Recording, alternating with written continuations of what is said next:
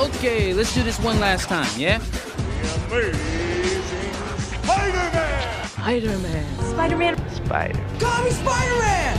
I want that wall-crawling arachnid prosecuted! I'm Spider-Man.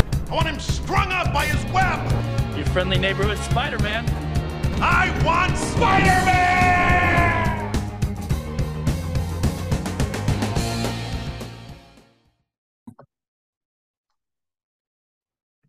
Hello, true believers. Welcome to the Carnage podcast. On this podcast, we talk about everyone's favorite, scariest symbiote in the entire Marvel universe. But what good would a symbiote be without a great host? Or a podcast, I guess.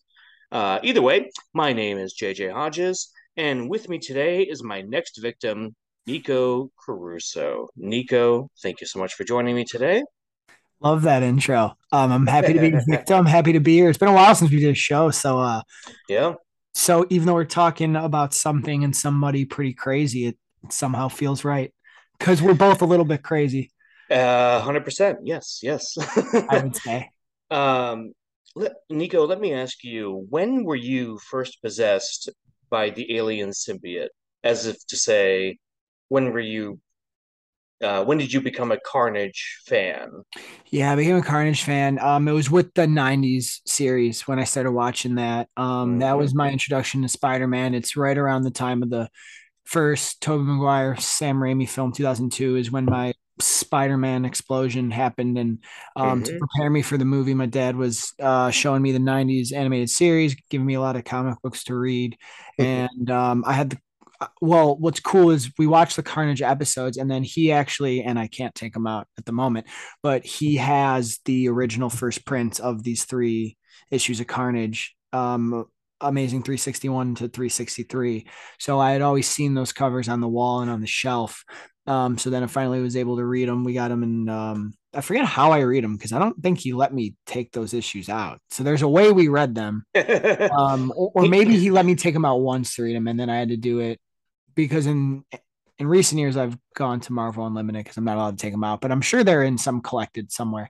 But I mean, it was really that, and it was Venom instantly became, because the Venom episodes are in the first season. Venom instantly became what like my favorite thing about Spider-Man. The black costume, black suit, Spidey, Venom, all of it. If you know me, then you know that for a fact. That's one of my greatest loves. So when I found out that there was a red one, a different one, Carnage, and he was actually scarier, it was really cool. So it was the '90s series mixed with the issues, and I believe my dad had he has the issues of Maximum Carnage as well. So he started reading those to me, and then I started reading them a bit. It's heavy subject matter.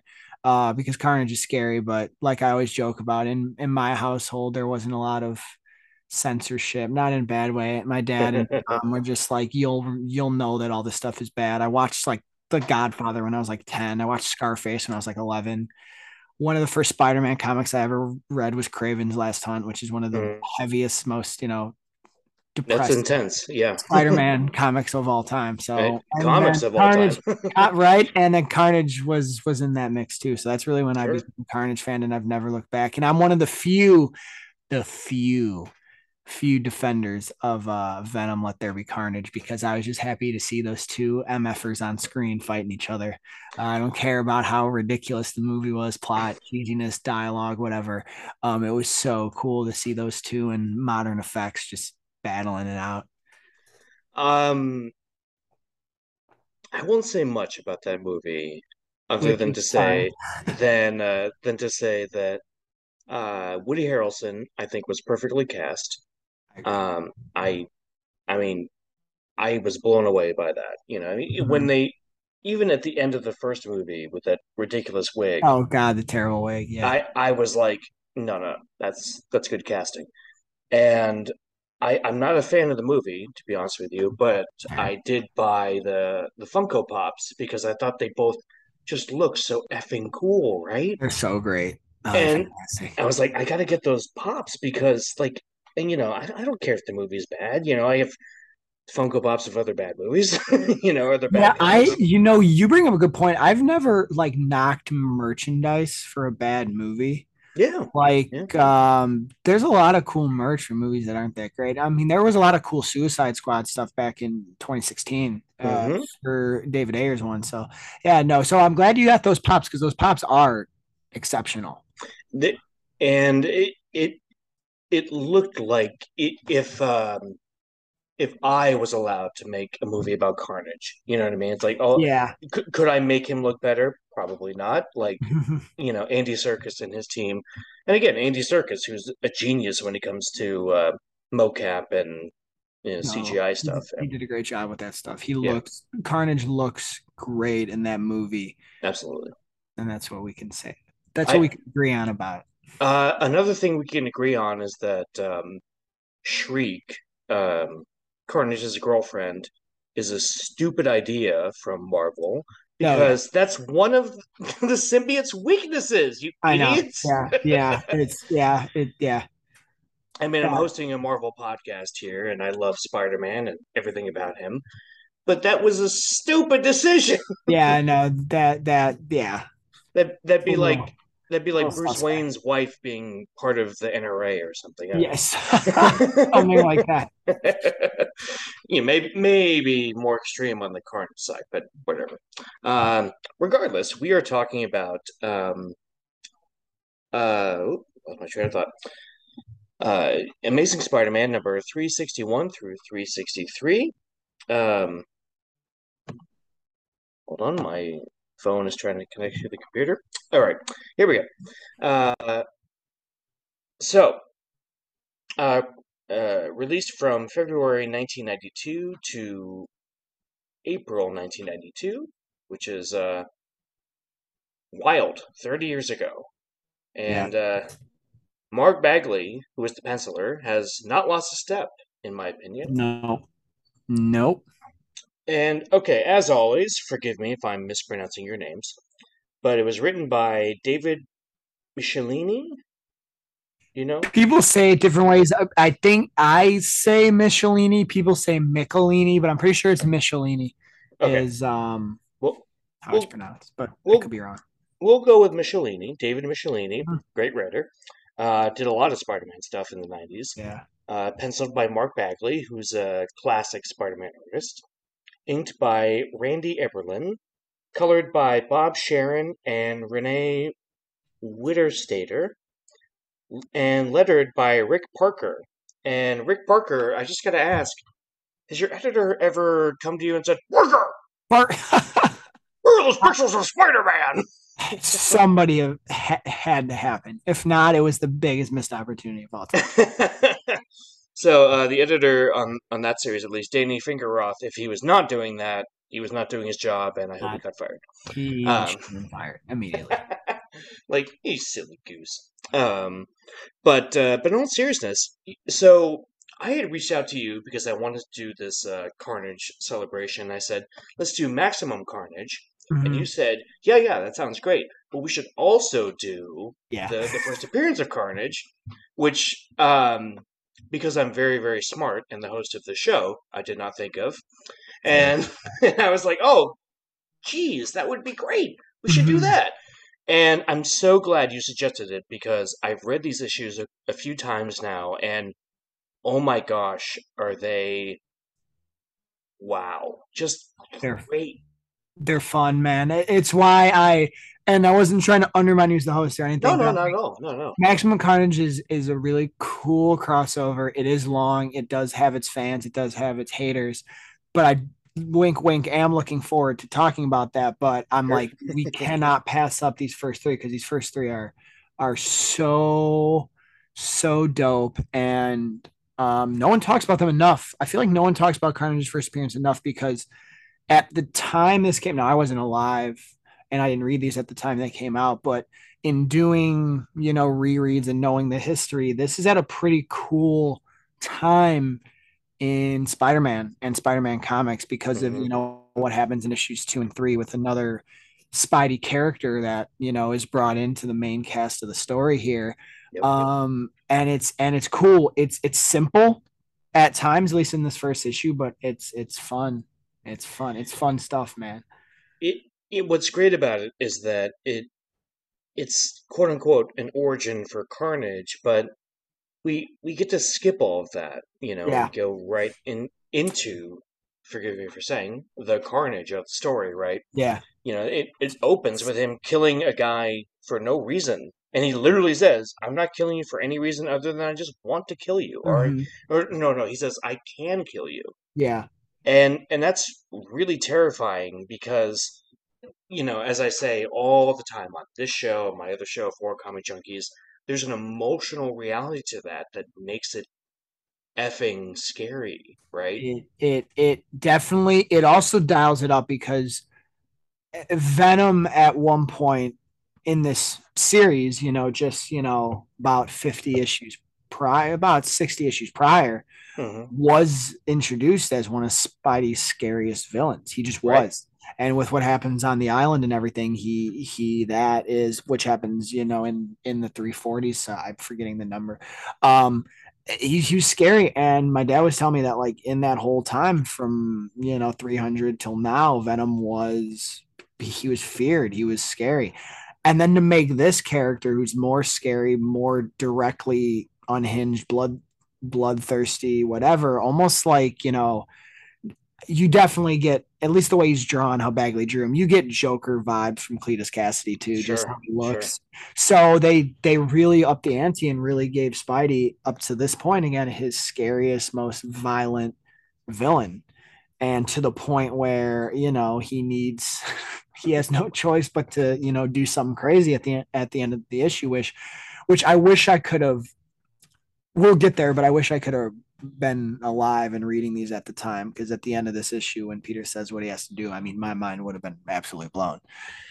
Yeah, no, I totally agree because I thought the same thing reading it because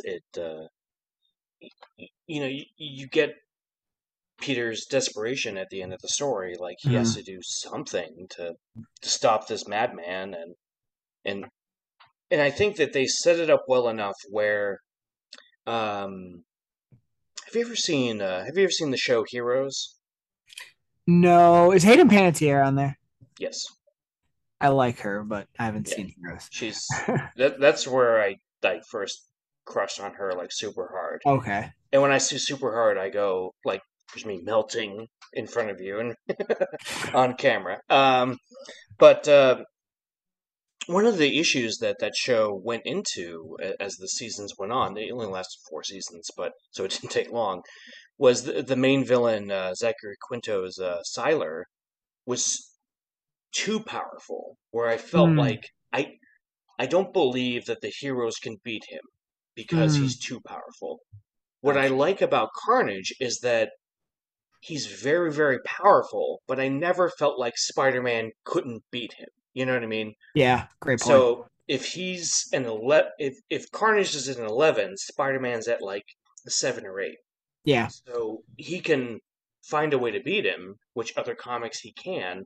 But it's the tricky thing with writing because you want your villain to be scary and menacing, like Venom was. Hmm. So how do you dial that up with Carnage? And Carnage is tricky because, like you mentioned the Joker before, because you can just have him be this all-knowing, all whatever presence that, for example, like Scott Snyder was did with his Joker stuff.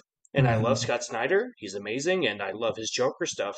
But some of it got to the point where it was like, I feel like this Joker is too powerful. You know what I mean? And Yeah, he cut off his own face and put it back on. yeah, it's a Jeez. little wild, but that did happen in the Little out comics. there. But At least I'm pretty sure that was Snyder. Maybe that was Capullo. No, no, no, no, that was they still did. Snyder, right? No, they did together, Snyder and Capullo. Oh, you're right. Yeah. Um, I but always forget how he but looked. That time of, well, it was a wild time in Batman comics. I'm sorry. it's some of It my was in, favorite stuff. I oh, won't it's lie to you. great. It's just intense. It really is, and I think it's very easy to make the villain so all powerful, all quote unquote knowing or whatever, Hmm. that the hero has to work extra hard to beat him, Yeah. which is what you want from fiction, right? You want the villain to be more powerful so that when the hero beats him, it feels that much more earned. But at the same time, it's so easy to make Carnage just like a god almost. Yeah, And which they eventually actually do. literally do, yes. Which that happened pretty recently. Yeah. Yeah, the Absolute Carnage stuff, which I did enjoy. I I will did admit. too. Excuse me, I will admit. Donny Cates is he's on Grant Morrison's level of thinking, right? He's one of my Just favorites at the moment, yeah. especially that and his independent stuff slaps too. Oh, Shout out to Donny Cates. that I haven't checked out yet, but I definitely should. He's great. I should check out more independent stuff. But then again, I host 2 podcasts. I have a kid. I have a cat. I mean, I can't keep up with Yeah, I everything. mean, So. like pretty important things, So yeah, hey, baby mama, why don't you just take care of the kid for the week? Yeah, As just take care of the catch kid. up I on got to some do some comics. reading. Donnie's calling me to do some reading. I'm sure he'll understand. Anyway, in all seriousness, uh, it's. But I think what these issues manage to do is make Carnage very powerful and very scary, to the point where, of course, I know how it ends because these are 30-year-old comics. But Yeah. I was still on the edge of my seat reading them, Mm-hmm. and I realized, that I knew the story of, Venom had an offspring and it was Mm-hmm. Carnage, and you know, Peter couldn't beat him by himself, so he had to enlist Venom, and even the Fantastic Four show up at one point. Yeah, which is fun, right? I love that, but it's also I had to kind of laugh and go, "Whoa, did I, did I not realize all this happened at once?" You Oh know what yeah. I mean? It's Uh-huh. it's it's a lot of story in 3 issues that modern storytellers they almost need it in 6 issues. Mm-hmm. And to me, I just laugh and go, these 3 issues are so jam packed full of great story. And, like something as simple as, in a previous story that you're kind of alluding to before, where Peter has to trick Venom into Mm-hmm. thinking he killed him so that Venom will stay on the island in peace and he won't come after him. And then he has to go back and say, "You didn't actually kill me. I need your help. You had an offspring, blah, blah, blah, blah, blah." And I remember knowing that that was the story, but then reading it going, well, this adds an extra really cool wrinkle because then Venom's, Eddie slash Venom is going to lose his mind and go, Yeah. "No, we kill you now." And it makes the story that much more layered and fun, right? Mm-hmm. And you know what too is the pacing is so good in these three. Like that moment that you're talking about happens, and then they have their little spat, but then they figure it out, which is fine. I feel like today, and this is no knock to current comic writing, but I feel like today Right. they would be on the island for 2 issues. Mm-hmm. And it would be this drawn out thing where he fights Venom and he gets battle damage and broken and bloody, and then they team up, and then he's got to go back and change. And like, I just feel like they would spend a lot more time on it. But you're right; it adds so many more layers because not only is the crazy part that he needs Venom and he needs Venom as an ally here, what you just said the last time they were together, he had to trick him into thinking he was dead. So there's a whole nother layer. And I love the inclusion of Fantastic Four because they've always been tied to the symbiote thing with Peter because Yeah, his yeah. relationship with them is so close, and with Reed and him being the one to really study it the first time. So it's a cool, fun issue because you get him and Johnny are pals. They've always been pals. That's why I'm really excited for the MCU Fantastic Four, because if they do this right, Spidey should be with them a lot, and him and Mm-hmm. Johnny should be really good friends. Peter needs friends in the MCU. He's got none anymore. Exactly, So it's yes. perfect. So, And but Daredevil. They and should be Daredevil, friends. yes, yeah, they gotta really do that. Hopefully they don't butcher that. We'll see what happens. Uh, But the other really thing too is it also adds to the stakes because how he beat Venom is he had to trick him into thinking he was dead. Technically, he had to let Venom win in order to keep him on that island because he didn't really have a solution. And now he's so desperate to where he needs that force yeah. to fight Carnage with him. And he knows there's going to be consequences that come with it too. So even though, like you said, they're 30-year-old comics, we know obviously there's probably some positive result at the end of it. It's in how are they going to beat them and how are they going to get there is the really interesting part of this Yeah. entire story. And and I love that it works because Venom is, excuse me, very inherently a not a bad guy. Like at least Eddie Mhm. Brock isn't. He wants to be a good guy. So when um, but he just feels like Spider-Man ruined his life, which Yeah, isn't untrue, but it's also not true. You know what I mean? It's a weird exactly. like, and that's another thing that's great about these characters is the nuance, right? Mhm. That there's an emotional reality to it, right? Um, and I like the fact that when he sees him, he's like, "No, no, we killed you. I'll kill you again," and I had to liken it to it was a Martha moment, right? Yeah. It was very much a "Why did you say that name?" moment where Spider-Man had to go, Eddie, stop! Like there's innocent lives in danger, and Venom's like, innocence, okay, keep talking, we're listening. It just I couldn't help but read that and think, why did you say It's you bring up a good comparison there. And as someone that who defends that moment, I like this moment in the book too, because this is also cool because it's once again, I wasn't around at the time, but knowing what I know historically is what's cool is aside from Carnage being this crazy threat, aside from the coolness and the bonkersness of Spidey and Venom needing to team up for the first time to fight such a threat, name? this is also consistent with the time. And David Michelini, Michelini, however you want to say it, this is around. This is really the time when Venom started to become an anti-hero. It was that soon, Yep. and that's.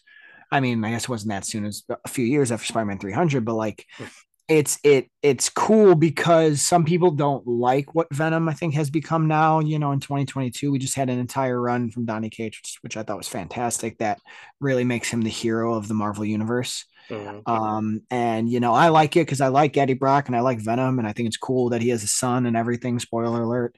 There was a lot I really liked about that run, just it being pretty much the whole thing was a father son story through and through, which I thought was great. Let these characters progress. So it Yeah. was cool as a kid to read, as an adult to read. It's cool to see Spidey and Venom team up for the first time, but it's also cool to see that it really was this story and around this time and the lethal protector stuff as well, which is iconic, Mhm. where Venom really started to change into that anti-hero. And there's been stories, of course, where he's still bad and whatever, but it's pretty much he's no longer at this point, in my eyes, a villain. I mean, if there's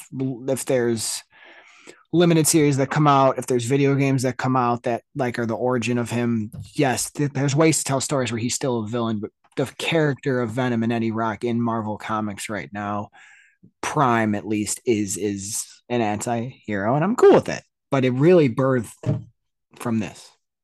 I really agree with you because that was part of my issue with the Venom movies is that taking the Spider-Man out of it, Yeah. I think it didn't work, Yeah, Sony's gonna Sony.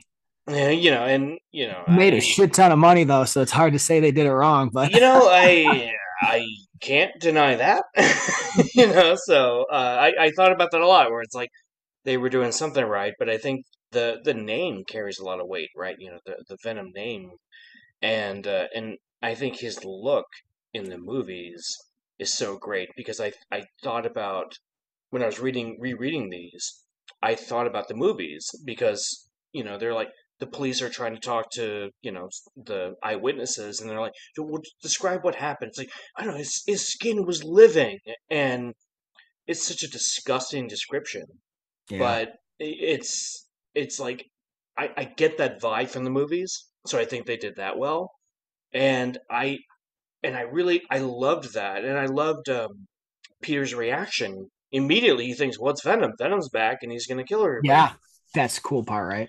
And yeah, yeah, and then seeing that it's Carnage and Peter is no match for it, I think is that's the kind of stuff you want from fiction, right? You want your hero to struggle, we don't like seeing Peter and Mary Jane fight, and they gotta work out their marriage in some way, shape, or form. But that's drama. That's what we go to the movies for. That's what we Yeah. read comics for. Mm-hmm. And but I also love that, you know, it's interesting where there's a good line at the beginning when Peter's at Aunt May's house, and it felt like an episode of the animated series. Mm. Where and obviously the comics preceded that, but I love that she's like, "Oh, Peter, thanks for fixing my water heater," and he's like, "Oh, no problem, Aunt May, blah blah blah," and then the phone's ringing, and she's like, "Oh, the phone's ringing," and he's like, "Well, if it's Donald Trump again," and I was like, "Oh God, we're mentioning two monsters in this We are episode." right. It's right. Crazy timing. That made me laugh, but I like that Peter had his moments where he's like, I want to help Aunt May, I want to be here more. And then she's like, oh, something happened at the lab. And then he kind of lies about it, as Peter does, like a jerk. And he goes into action. And then he's like, well, this isn't Venom. This is something else. Yeah. And when he first fights Carnage, in the burned down, you know, I was about to say orphanarium, which is what it's called in Futurama. In the orphanage, um, we'll say orphanarium. Keep that from I Futurama. love it. Orphanarium. Let's keep it. But and it's just Cletus kind of talking to like a little teddy bear, Yeah, and it's just cool. weird. And then he's like, "Oh, there's someone here," Also they will. naked. Oh, yes. And then he's like, "Oh, they will experience carnage," and I'm reading it and legitimately terrified. Like, oh my gosh, this is a horror movie in front of me. They build it up so nicely, and that's actually my favorite shot of the book. My favorite panel is when he yells Carnage, and you get that first really full shot of him in beautiful Bagley art there. Hashtag Yep. beautiful Bagley. Say. Because you're right. It's set up. Just seeing him naked with the teddy bear and the fire. I mean, it's built so well, and then they have a pretty insane battle. And what's cool is that the way Carnage, which this didn't, Venom can't do this. At least, at this point, they didn't let Venom do this. That Carnage can actually mold his skin into weapons and stuff. Yeah. And that's what made him even more formidable, is how just more violent that symbiote was. And so what a way to build just from the writing and the art, because the art can tell a story in and of itself. Right. The way they build them up and that their first fight to really raise those stakes and that terror is insane. The only cheesy thing is the Carnage rules. I laugh at every time I reread. I'm like, yeah. oh, you're not that scary because you're corny.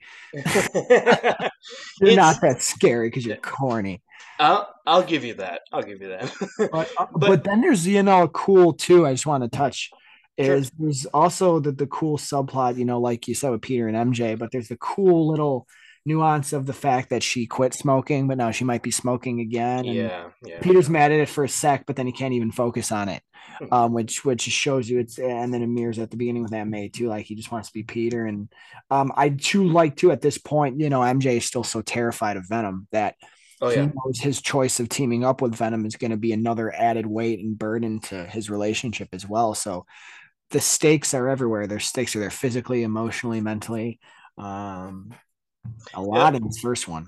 Table is set. A good moment for them as a couple, I think, is when he says, I only have one, something towards the end of the first issue where he says, I've only one course of action. And she knows exactly what he's thinking. Yeah. And she's like, no, you can't do that. He's like, I have to recruit Venom. And it's the way it's done is, I don't even want to say cheesy, because I'd only say that because I've seen it so many times Sure. since then in fiction. But it's a really good representation of them as a couple, that he looks at her and he's like, I have one option here, and she's like, no, you can't do that. And he's like, kind of the puffed out chest, I have to recruit Venom, right?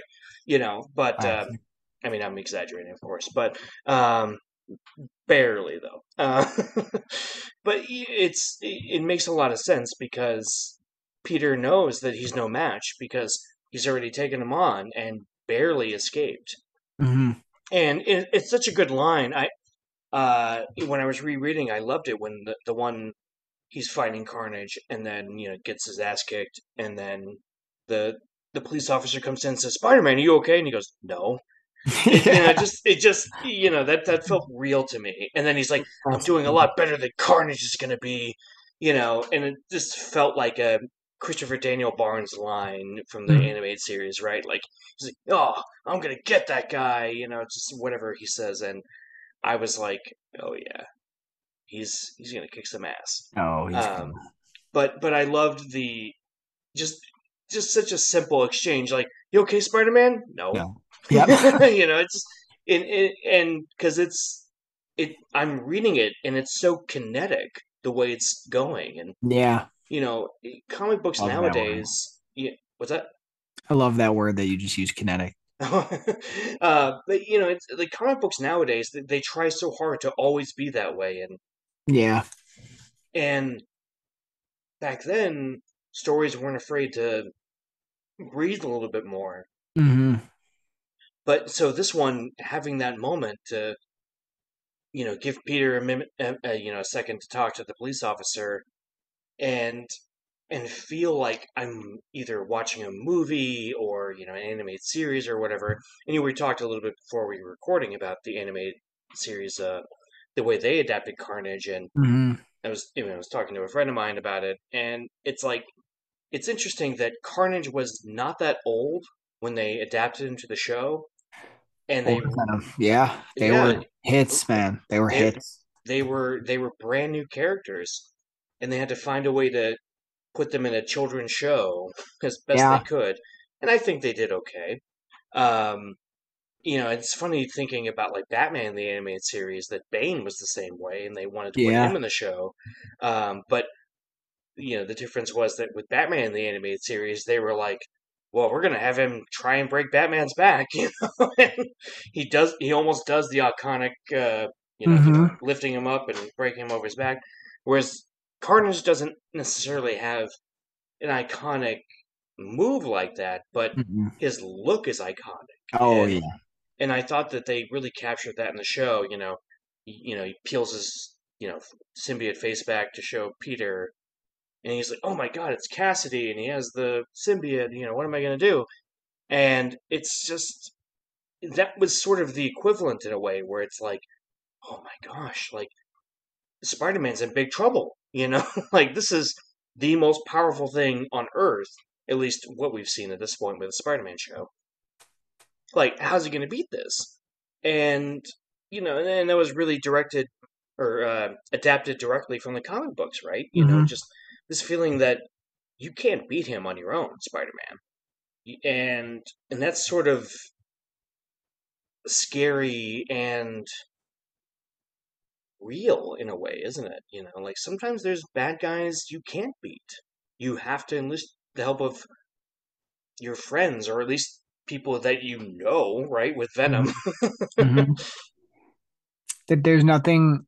One thing I love in any sort of media or fiction is when the hero needs to team up with a villain, and because there's just something so cool about it, just to remove yourself from like the story and everything, and just cool.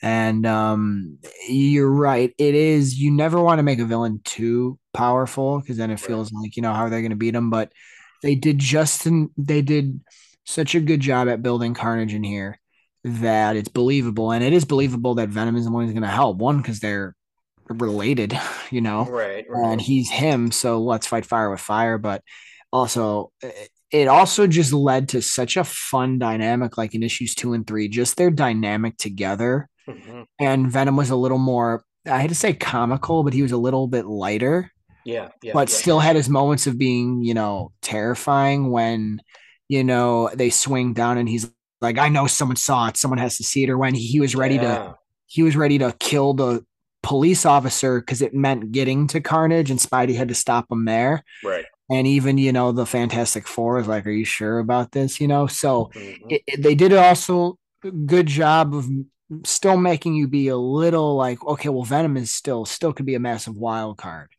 Yeah. here. And but like there's such an iconic these three issues are so iconic in Spider-Man like comic books. Like Yeah. we have literally the shot of my favorite shot of the series of all three is when him and Spidey are swinging and Spidey's doing an inner monologue and Venom's just singing "Strangers in the Night" by Frank Sinatra. Yep. Which you know, I come from a Frank Sinatra house. I'm not sure if you know this. Our dad, I figured as our much. grandpa, our family, loves. My whole family worships him and even knew him at one point. That story for another day. But so Wow. just to hear Venom, and I'm imagining like the animated series voice going, "Strangers in the night, exchanging glances, love at first sight." I'm like, oh, beautiful. It's funny because it doesn't feel out of character, right? Doesn't know. And hot take, I kind of prefer Venom with the big teeth over the big teeth and the tongue. I'm Like, with you, dude. I love you. Who did I just talk about this with? I love. Oh, when I did Spider-Man 300 on the Spider-Man console a few weeks ago, okay, him without the tongue is so cool. yeah, Something yeah, more menacing about it. The tongue. I know the tongue has become iconic and it works, but yep. without the tongue, man, he's cool. He's really cool without It, the tongue. I'm glad you agree because that is a hot. I feel like it's a hot take because he has had the tongue for so long now, and it's become such like a character in and of itself, right. especially in the animated series and the comic books now, in the movies now. So, but no, I'm so glad you brought that up. Yeah, no, him without the tongue is so cool, and I would It's argue is I prefer.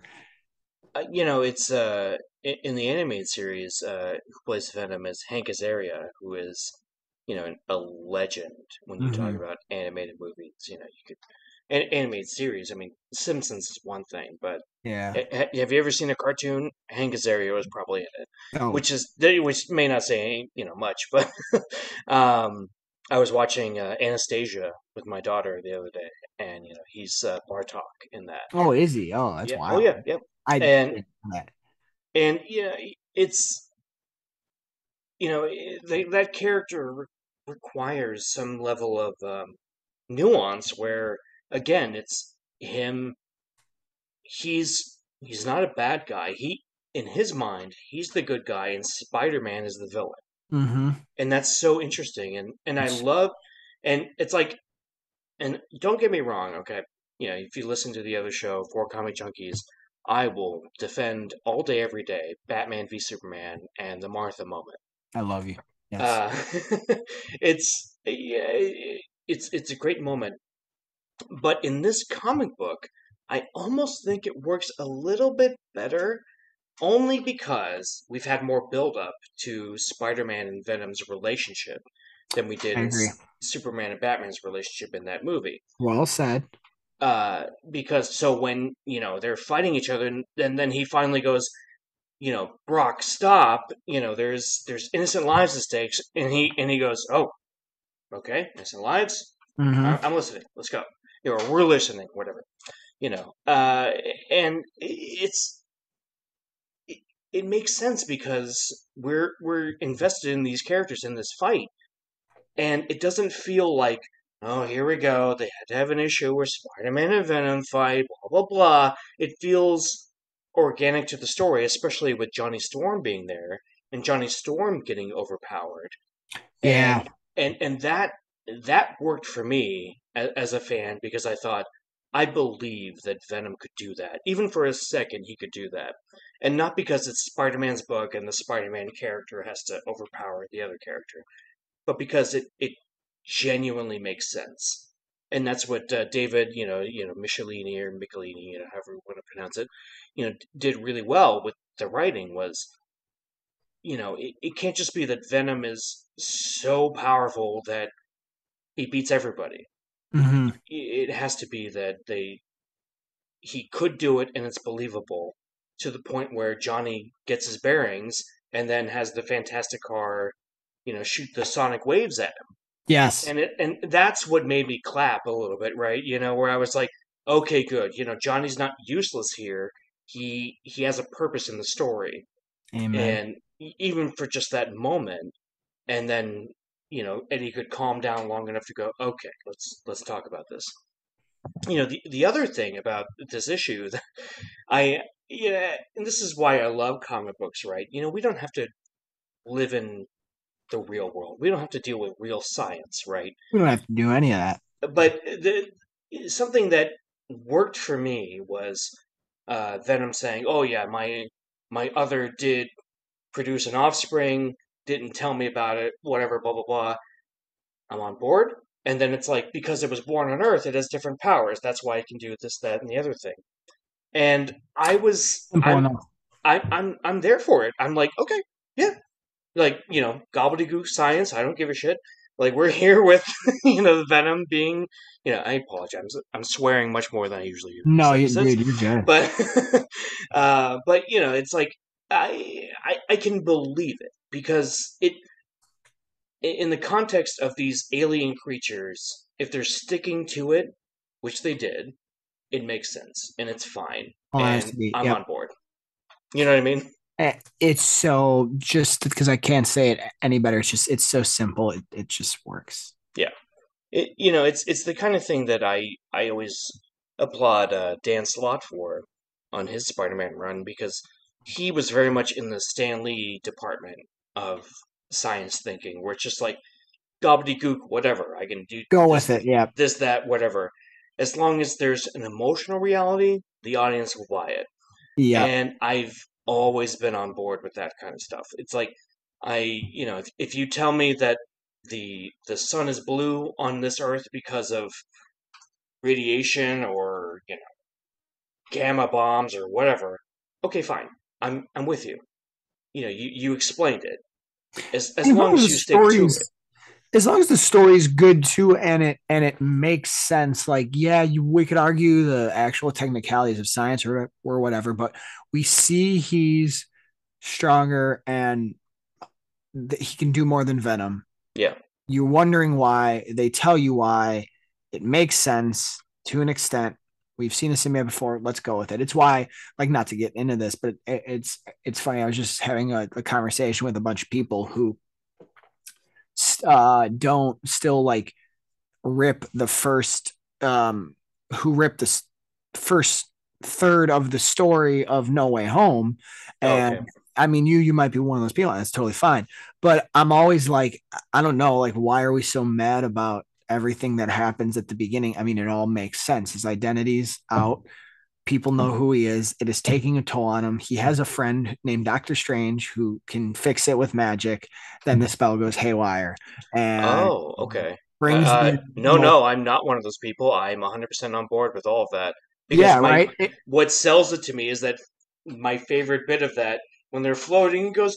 Basically, everyone who knew I was Spider-Man should know I'm Spider-Man. Feels like a Spider-Man moment to me. It feels like Spider-Man moment. It feels like comic book, but also like they say the spell crosses known and unknown reality. So like it's all there. I mean, so Yeah. that's why I'm like when people start critiquing certain things, like you said with science and stuff, like, but nobody talks about how confusing the end game time travel thing. I don't want to get into it, but like, so, but I love what you just brought up is that mindset, especially in comic books. Let's take movies, let's take television out of it. Let's talk Yeah. about comic books.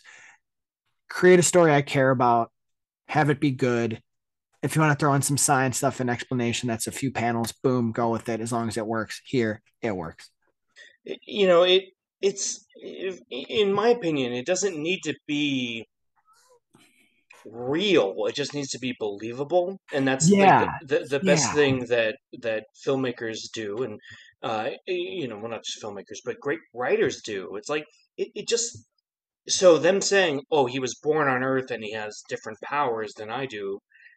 It doesn't feel like a cheat to me. It feels like No, okay, like sure, like why not? And anybody that disagrees, I think just doesn't have enough of imagination to go along with I it. agree. I You know, agree with you, man. it's like it's fine, and plus it makes for a compelling story because it'd be one thing if like Carnage was a 20 and Spider-Man was an 8, an Yeah, 8 or 9, right? but Carnage is like, let's say 11, right? You got dialed up there. Um, Michael McKean, if you're listening. um, but seriously, it's like he gets dialed up to 11, but Spider-Man's still at like a 6 or 7, so he has to work harder to beat him. Hmm. That's far more interesting. And that Far was more interesting. and that was the issue I had with Heroes going forward. And that's the issue I have a lot with a lot of especially the way that um, comic books get adapted, especially the TV. It's Oh like yeah, it's like okay, the stuff is right there in front of you, and if you're really reading it, you can understand that. And if I had one complaint, I have many about Venom: Let There Be Carnage. My biggest complaint is that they only encounter each other once. That yeah, that was the issue I had with that story. But then yeah, again, that was the story they told, and whatever, so I can live with it. Um, but to me, it's like, yeah, but if you're gonna do this, I mean, do it right, yeah. and I think Oh, that I'll give you that. That's fair. David, Michelini gave this a really interesting uh, story where like Peter and Johnny have to fight Venom, and then they have to try and convince him to come home. And not only that, but what's great about it is that it totally 100,000% fits with Spider-Man's creed. And he says it multiple times where he says, like, Venom's with me. Whatever happens because of him, I take responsibility for it, which is so on brand for the character. And, one of my favorite bits was at the end of the story when J. Jonah Jameson is, as he does, complaining about Spider-Man, blah blah blah. Spider-Man's a menace and all that shit. And then he's like, and he said, like Captain America would keep his word. And Peter says, or Spider-Man says, "Hey, Captain America's a legend. I'm just a man, and a man has to live with these decisions." And it just hits all the right notes, where it's like, that's Spider-Man, Yeah, that's Peter Parker, and it just works because we're so invested in the story that you can say whatever you want. Oh, Sonic, blast will stop the symbiote. Is it silly? Sure. Does it work? Yes, hmm, because we're so into the story at that point that we can believe that Peter would use his brains to outsmart the villain. And again, Spider-Man's a 6 and excuse me, Carnage is an 11. That's how he's going to beat him because he's smarter and faster and ultimately the hero, right? absolutely. Also, fantastic choice as always to put J. Jonah Jameson in the middle of it somehow. Yes, yes. Spider-Man having to save his ass again, but also what I like that the story has too is it, like you just said at the end, has consequences. It comes full circle. In beating Carnage, he beats Venom. Yeah. Yes, It, beat Venom in a way too, and then now there's consequences with that between them. So he knew the risk he was taking, and he also knew the stakes, and he didn't necessarily want it to happen that way, but it had to because even he says like, "I'm sorry, Eddie, I have to keep the thing on. Like I have to do it." yeah. You know what I mean? Which allows for Eddie to be, taken as well. So it's good stuff because I feel like the convenience happens a lot more today in comic books. Like that story ends and Venom gets to run free, and everyone's complaining. Well, now Venom gets to run free. Why is no one mad that Venom's out there now? But it's like no, the story ends, and in taking down Carnage, Venom had to be quote unquote taken down as well, not by direct choice by Peter, but it was he was had to be there for it to happen, and the way he beat Carnage is how you also beat Venom. So it's cool to see that way too, and then it's cool to see the Fantastic Four and everyone else come back at the end too. So it's just another cool. A lot of the supporting cast of Spidey is in here, which is great. Like I said, especially with J. Jonah Jameson being in peril at the end. It's Yeah. just you're right. It hits all the right notes, does all the right things, and it ends with a quintessential Peter Parker moment. A man has to live with his choices, Yeah. and it's why this period of Spider-Man comics too is so special. Like the '90s for Spider-Man, at least at this moment in time, oh, it's so special. What's great about it is I love those Jameson moments where he gets put in his place, right? Where he's such a blowhard and such an asshole, and then you know he has to be rescued by Spider-Man, somebody who he hates the Mhm. most, seemingly for no reason. I mean, the comics have given us multiple different reasons I've why he doesn't tried. like him. Yeah. Yeah, and it's all whatever. It's fine. But I love the fact that it's so funny because it's so fictionalized that if this was a TV show, Jameson, let's just say it's J.K. Simmons, it would be like, so and so, and J.K. Simmons as J. Jonah Jameson, Yeah. right, in the opening credits. So, well, we can't kill him. So we gotta bring him to a place where he Yeah. can Where be we're killed. scared. Yeah. And but I think it still works, especially when, Robbie, is confronted by, Paul Levitz, apparently. um, for all those DC fans out there, that was definitely a nod to him. He says, should we write, Jonah's obituary? And Robbie says, the protocol. Yeah, and it feels not out of character with Robbie because Robbie's such a compassionate, empathetic human being, but he would say that because Jonah would say that if the Yeah. roles were reversed, right? Absolutely. And I love that little bit there. And but it's also, you know, Carnage shows up at this punk show, and I have been to a few concerts in my life, and let me just tell you that I 100% believe that some lunatic, Oh yeah. I if want to they be. if they saw Carnage going, I'm gonna kill this guy.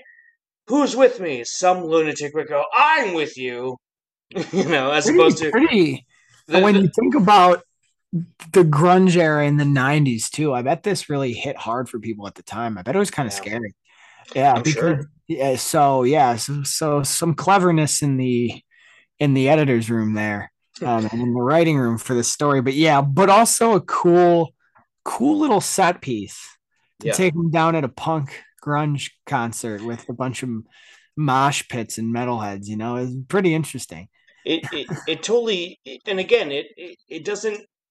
It's a little bit of a contrivance, but it doesn't feel like a contrivance. It doesn't feel Mm-hmm. like, oh well, that's how they had to beat him at the end.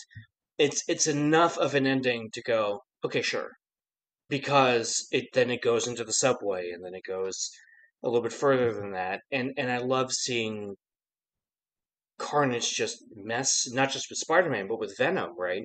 Where he's like, I'm going to kill these innocent people, and that's what gets Venom upset. And Mm-hmm. where he's going to kill this cop because the cop's in his way, and Spider-Man's like, no, no, no, like we got to focus on Carnage, and I like that even though you know Venom hates Spider-Man, he's still willing to listen long enough to go, okay, fine, Yeah, because I, there's a greater evil out there.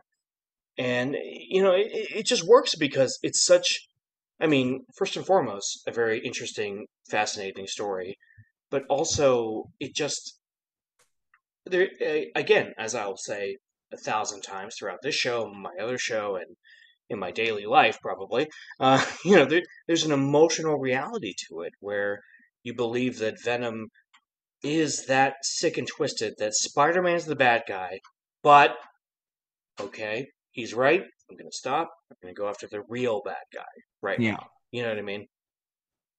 It's you just summed it up so perfectly there, and it's cool to just touch on the punk show one more time. It also shows the arrogance of Carnage, right? He goes to a place where he knows he's going to have his audience Oh yeah, yeah, and his supporters, but doesn't think twice to realize that there's a massive sound system there and everything like that.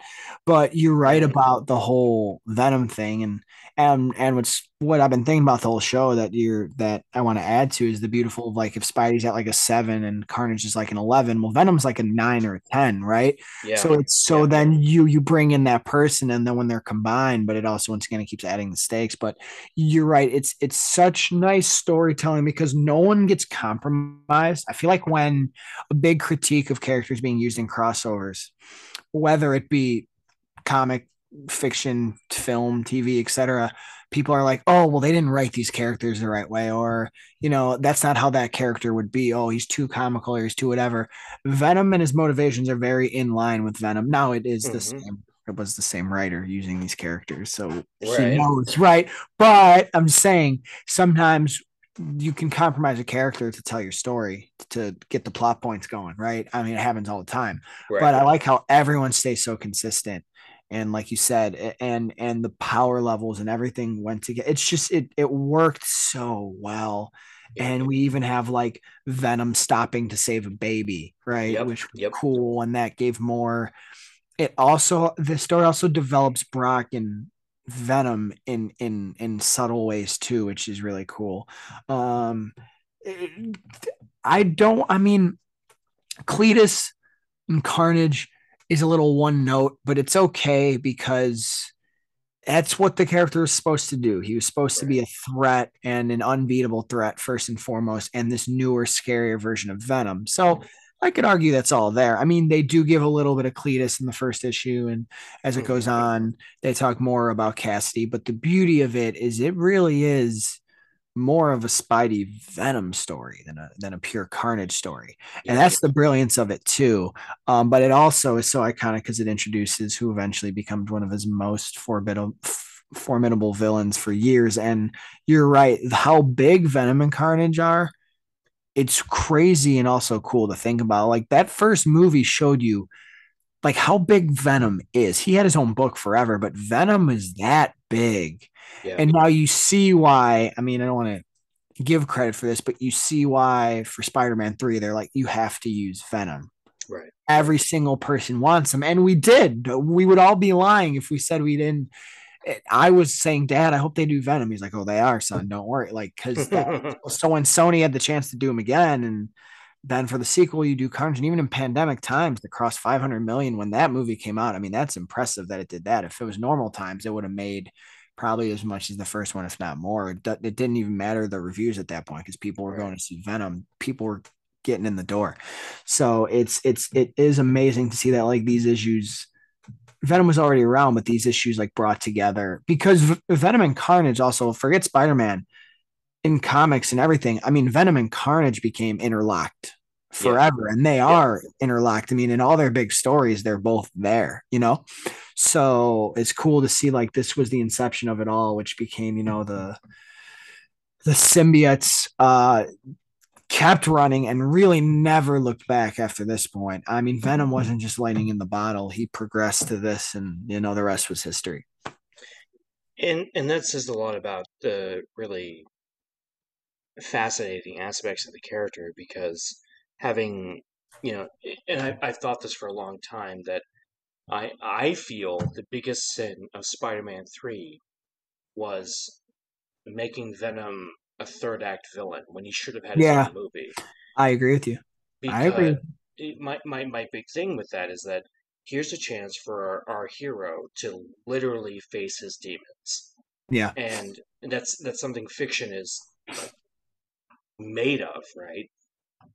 So yeah, and a lot of people like to give a lot of crap to Topher Grace. I say I was on board because he does a good job. Yeah, he's fine. He was very much the ultimate version of the character, which I love. If you listen to the show in the past, Josh Lickern talked about Josh Lickern and I talked about it, and it's one of my favorite versions of the character.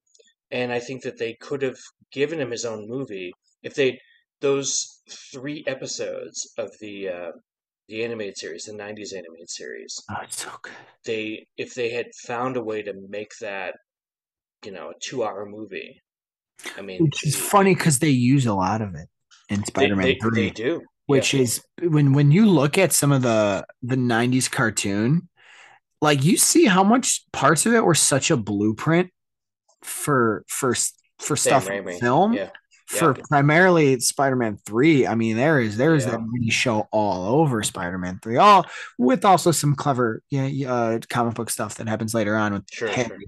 That happens, in the spectacular run. But yeah, there's that 90s series has a massive footprint on a lot of Spider-Man stuff. A Yeah, lot of Spider-Man stuff. it really does, much in the same way that the Batman the animated series did for Batman, and Amen. Yep. and X-Men the animated series, because I mean Millions. X-Men more than the other two was not afraid to directly animate the comic books at the time. Sure.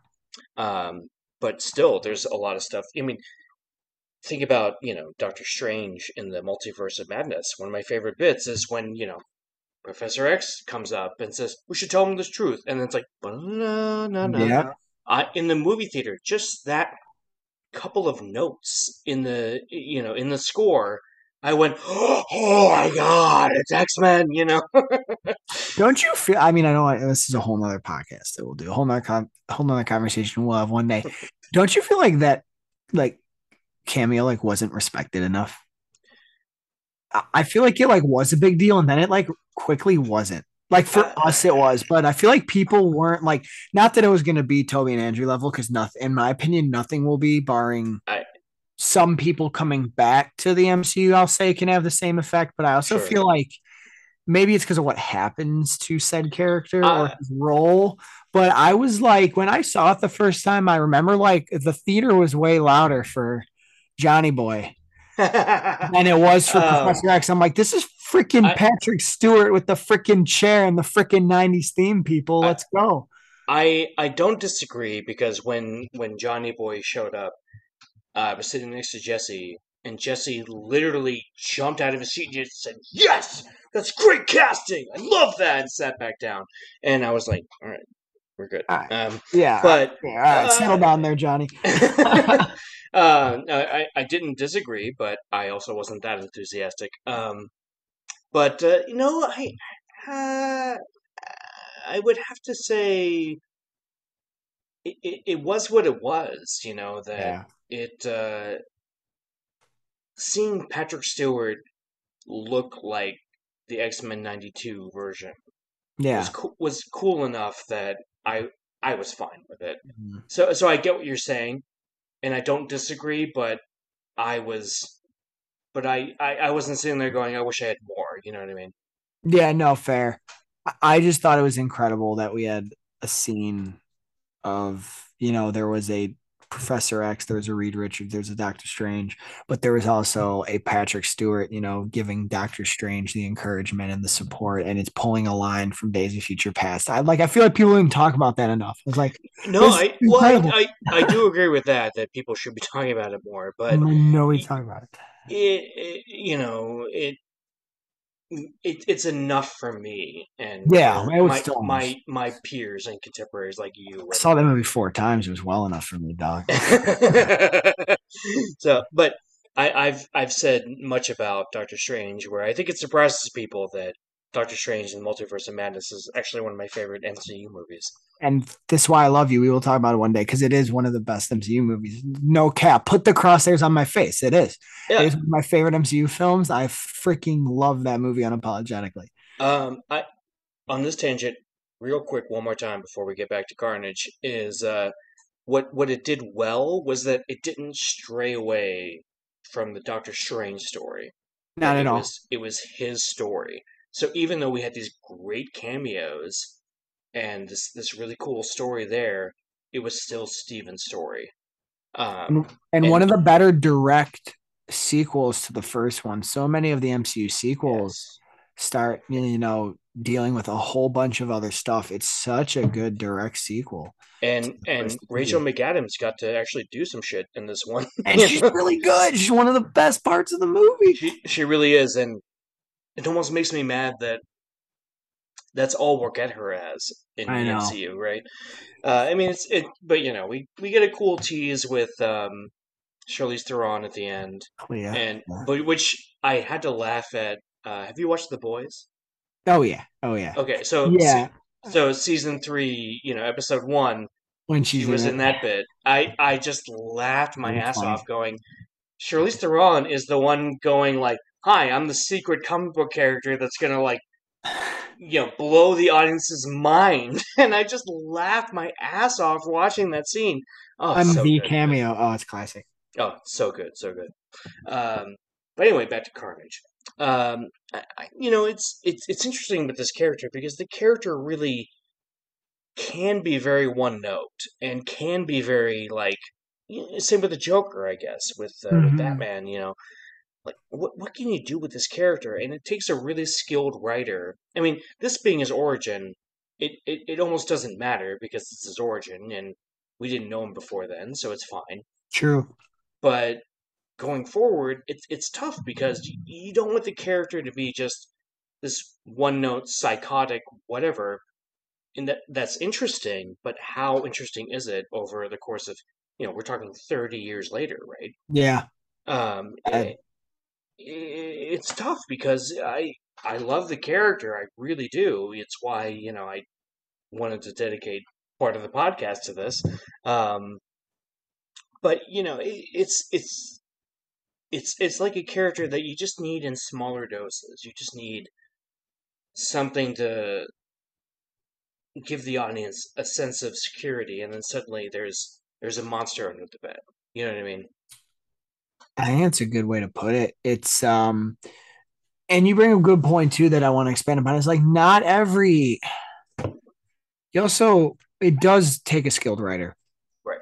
And I'll also say you don't always need like it's fine sometimes when the villain or the threat is one note because all the Joker has to be is the Joker, and all Carnage has to be is Carnage. Yes, there are stories that give them little developments and more nuance and makes them more interesting. As long as you can create a situation or a story where their presence is felt and it gives it stakes, Carnage is bloodthirsty, and that's all it is, and that's all it has to be, and everything else about him and what the characters have to do when he's around is the beauty of the characters. Same thing for the Joker. The Joker always being the ultimate, antithesis of Batman Right. makes Batman and the story more interesting because of the things he has to do to beat him. So it's Right. fine if the threat remains the way it is, but yeah, you're right. You just need enough to make you feel uncomfortable, and then the story's effective. And that's at the end of the day, all you want a story to be is effective to invoke something. And normally when Carnage pops up, normally I'll say normally when Carnage pops up, that happens. I think you put it really well earlier when you said that it's more of a Spider-Man Venom story.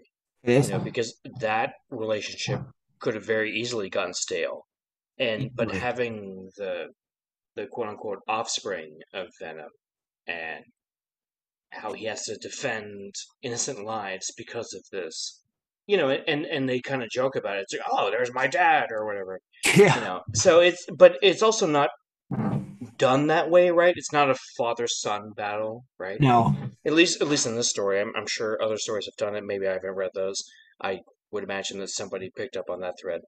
Um, No. Yeah. Him and Carnage have fought too many times, yeah, and they it's always will. And they always will. but it's interesting to just that's not what's interesting about him, right? Is that it's not interesting that he's a an offspring of Venom. It's interesting because he's Cletus Cassidy's a psychopath, and this you know insanely powerful being attaches itself to him, and that's far more interesting. But then again, the story isn't good because Spider-Man's chasing an unstoppable killer. It's interesting because he has to team up with an unstoppable killer Yeah. to beat another unstoppable killer, and that's way better storytelling. And David Michelini, Mark Bagley, they effing nailed it, right? Always. Nico, this has been an absolute blast. Legendary. I've been so excited to have this conversation with you to the point where I read the story a couple weeks ago. I was so excited to talk to you, and I was like, "Well, we're not talking for a couple weeks, but I gotta reread it." Started early, baby. You got to um, pregame the pregame. I'm all about it. If you ever see me on these Zooms, I am always drinking a beer, I even if love it's it. like 10 a.m. I Yeah, love it. you gotta loosen up, man. Uh, I had to pass on it tonight, but don't you worry. I'm going to for maximum, and I have a couple reasons why that you'll find out when we do that. I'm gonna be ready for Maximum. I have the physical book of that, and Yeah, I can't wait to reread it because I'm just it. What a great cover that has, right? it's a wild one too. Yeah. It's definitely one of those '90s crossovers that they Uh, just have a ball. Or is it? Or did it start coming out in 2000s? It might be no, I think it was the 90s. Yeah. 90s. Yeah. I was 4 when this probably came out. So And your father was like, "Son, read these." I want to read this story about the bloodthirsty Carnage. I don't know why we made him sound like he's from the 30s. Son, why don't you read these stories about Carnage and Venom? They're two formidable foes of that Spider-Man. Well, Carl, you liking those kind of books? Well, these are his two scary villains, and in this story, he puts together a team like the Avengers, but symbiote. Why we both did that. Son, he's going to be listening to this going, I couldn't sound more different than that. Oh my god. He's got to go trade with the rail. He's got to go trade railroad bonds or something at this point. Oh my god. Look, see, Spider-Man, you see. I want to just cut that together and make please make this like the promo. That'll be the new opening to the show. Just make it the promo of this show. Yeah, read about Carnage, see? Oh god, what's he getting? No, I was seeing if the Maximum was in the right place, but it is. I also have a shirt of Amazing 363. I don't know if there it is. There it is. No one can see it but you, so it's fine. Well, my shirt is Amazing Spider or Ultimate Spider-Man. So. Oh, that's a sexy one. I love that one. Yeah, that's a cool one, man. My your episode with Carlos came out today, right? Yes. Well, when we're recording this. Yeah. When this comes out, that won't be that'll be a while ago. But yes. And you talk about the death. Yes, death of Ultimate Spider-Man. Yep. Yeah, beautiful. My baby, or I want to say that the mother of my child and her fiance. When I go to their house to pick up my daughter, they have a Spider-Man. It's a Bagley Ultimate Spider-Man drawing, like it's a magnet on their fridge, nice. And I was like, oh, I love that image. It's from, I think number 158, and she was like, okay, and I was like, I feel like I should have that. It's not cool that you have that, and I host a Spider-Man podcast. I feel like I should have that. So you have it now. I have not stolen it as of this recording yet. It'll happen. But don't you worry. It's coming. But anyway, Nikko, this has been an absolute blast. So if people are, throwing their, symbiote battle axes and tendrils around, where can they find you? I love it. And real quick, I just want to say I always love doing shows with you because we just have great conversations. I've said this to you every single time. Your show is so conversational based, which I like, and it's so refreshing, and it plays for a good listen too. So as always, we start talking about random stuff on tangents, but I love it because it's all worth it, and it all ties back to what we were talking about in the first place. Thank you. Beautiful job as always, and beautiful job with this whole show. If you want to hear more of me, God knows why.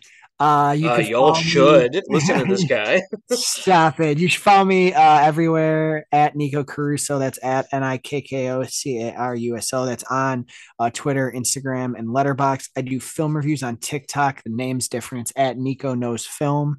And my first podcast that allowed me to meet Mr. Hodges here with my father and Zeddy, who father is now from the 30s or the 40s or whenever that time period was. You look, see, follow the Vigilante 1939 podcast.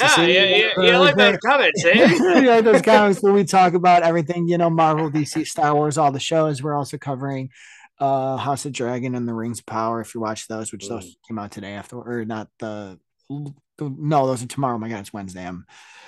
I just moved, so I'm all thrown off. I also have a Spider-Man show that we're still finding out a more consistent schedule for it, but there is, I think, 12, 13 episodes in the can. The Italian Spider-Man Coalition. It's at Italians for the number 4 Spidey on Twitter, that I do with my father as well, and our good friend of us both, also a contributor to Batman on Film, Mr. Peter Vera as well, who has a whole bunch of shows. And then if you also like me doing Spider-Man once a month, I'm on the Comic Binge on YouTube. So youtube.com/ the comic binge with Paul Herman and Chris Clow. We have a Spider-Man council. Once a month we meet and talk about something comic book related, which is super great. We've done about 5 of them now. Last episode we talked about our favorite anniversary issue. Spoiler alert. I did Amazing Spider-Man 300, but they made me pick a second one because everyone knew I was going to pick that, so they considered it boring. Not in a bad way, but they're like, we know what you're going to pick. So that I also talked about Spectacular Spider-Man 200, which is one of the most important issues of Spider-Man ever, and yet it is not talked about enough that it is. And including there was an entire recent Nick Spencer run that was all built around said issue and time in Spider-Man comics. And I still feel like it's not talked about enough. So me and a couple other people on the panel also had that choice. We have a beautiful conversation about that issue. I believe you either will be talking about it or have talked about it. It hasn't aired yet. We'll be talking about it with Zeddy. We'll be talking about it. Okay, cool. Yeah, Zeddy called it, and and I'm gonna see if he stole anything I said because he was watching the YouTube show. So I'll know what takes their minds. Zeddy, I'm watching you, brother. I'm just kidding, brother. I freaking love you. And those are all my. Oh, I also do a Kiss podcast with Rob Myers called Right Between the Eyes. If you like the rock band Kiss, that's like I'm not plugging as much because that's like. Just go follow that if you like Kiss. It's not in this space. So there's just a shameless plug of something else I do. Just go to my Twitter. It's everything I do is on there. DM me, talk to me. I will respond. I will talk to you. Yeah. All right. And if y'all were paying attention after 20 minutes of Nico's, I was gonna say I have long plugs. That's why I don't like doing. I'm the post-credit scene of this episode. You can find me at Spider-Man Books on Twitter. You can email me at spidermanbookclub@gmail.com or not at spidermanbookclub@gmail.com, not at Spider-Man. You get it. You know how emails work. Anyway, and we're gonna, despite the fact that this is a Carnage podcast, we're gonna end this with nope, we're not gonna end it like Stan Lee would. We're gonna end it like Carnage would with "Let There Be Carnage." Strangers in the night.